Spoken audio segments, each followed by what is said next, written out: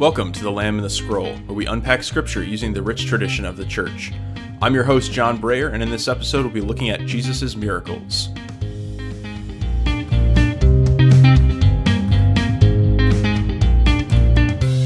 Okay, thanks for joining me this time for The Lamb and the Scroll.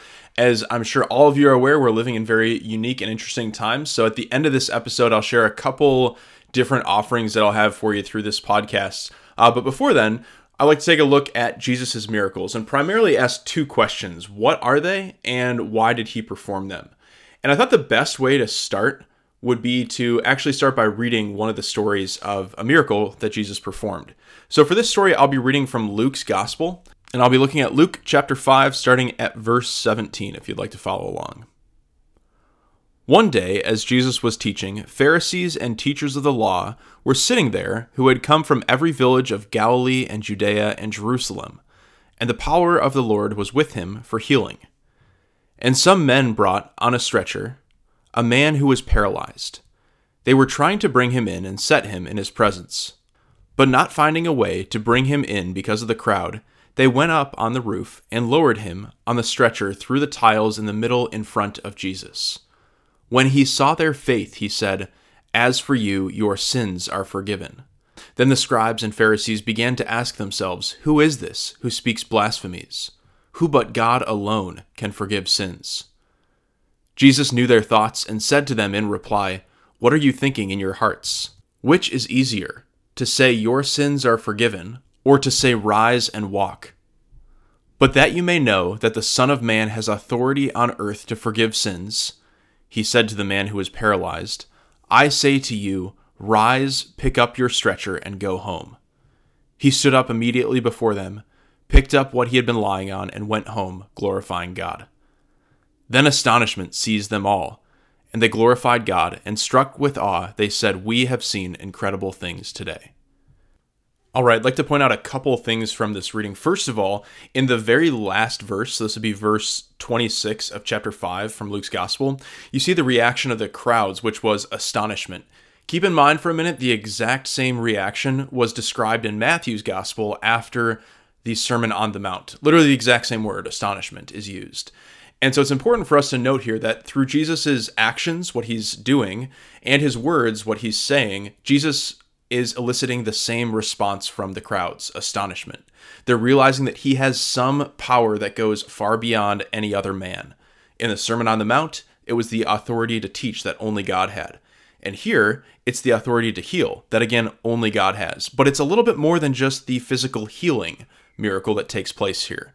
Because the Pharisees and scribes are caught off guard when Jesus claims to do something, and that's to forgive sins. And they say God alone can do that. And that's kind of the whole point here.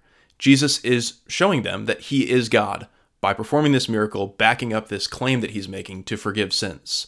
Now, we've been throwing this word miracle around quite a bit already today. Before we go any farther, I want to share with you a clip from Bishop Barron as he explains from a more technical standpoint what a miracle actually is. So at this point, we'll turn to Bishop Barron. Technically, a miracle from mirare in Latin is something that's amazing, that you're amazed at. And Aquinas says something that has a hidden cause. So there's a cause that is not apparent to us immediately. And as a result of that, we're amazed. That's a miracle. In the Gospels, for example, in the Gospel of John, the miracles are always called signs, semia, in John's Greek. And so they're not just like magical, extraordinary things. They're signs that are pointing to a deeper dimension. So bring those two together. It's something that's amazing, whose cause we don't know immediately, and which signal to us another world or a deeper space. So as Bishop Barron says, a miracle is something that is amazing, whose cause we don't know, that might point us to the existence of another world, in this case, the spiritual dimension. And I think that's a really good way of thinking about what the miracles that we find in Scripture really are. I'll post in the show notes a resource that contains a description of some of the miracles where you can find them in Scripture. It would take way too long to share those all in one episode.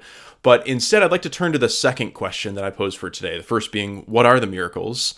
And secondly, Again, the question we'll turn to now, why did Jesus perform miracles? And actually, Bishop Barron alluded to the answer to this question in his commentary that I shared with you. But to directly address this question and somewhat briefly address it, I'd like to turn to the Catechism. The Catechism says this: the signs worked by Jesus attest that the Father has sent him. They invite belief in him. To those who turn to him in faith, he grants what they ask.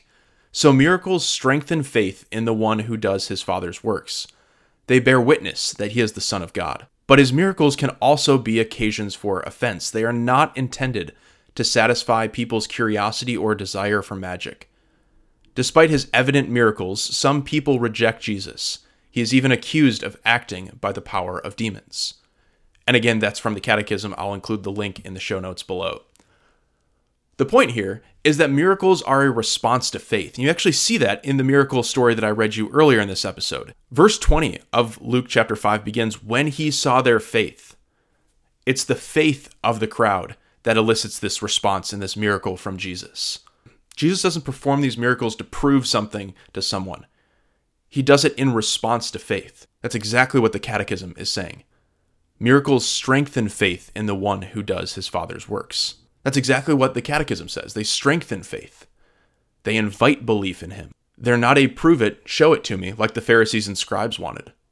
And so as we begin to unpack Jesus's public ministry, we should see that he's beginning to unveil his divine nature, both through what he's doing here with these miracles, but also through what he's saying, as we saw with the Sermon on the Mount, as you would see with the I am statements, which Jesus reiterates, especially in John's Gospel, and perhaps that's an episode waiting to happen in the future.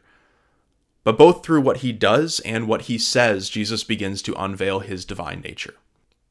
Now, at this point, I'll break from the regularly scheduled content for this episode and make just a couple quick comments about the situation in which we currently find ourselves.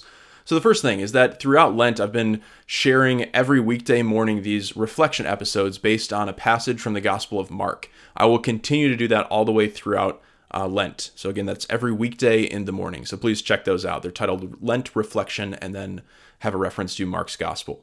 Number two, and this is a new development, since many of you are unable to attend public masses, and that's been the case in many parts of our country and really many parts of the world recently, what I'll be doing is releasing an episode every Friday at noon that basically previews the readings for the upcoming Sunday.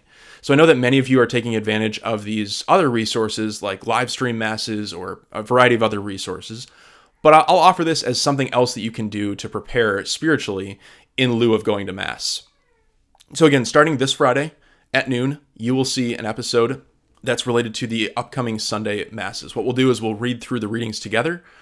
I'll offer some contextual commentary, and then there will even be a brief homily that's intended to engage you in spiritual reflection. And so the goal is that you'll get some contextual reflection based on where these stories are found in the Bible and in salvation history, as well as some spiritual reflection that you can do personally, in addition to actually hearing the readings themselves. And so I hope this is a helpful resource for you as we move forward. So again, you'll start to see those this Friday. Thank you so much. I'll be continuing to pray for you. Please pray for me as well.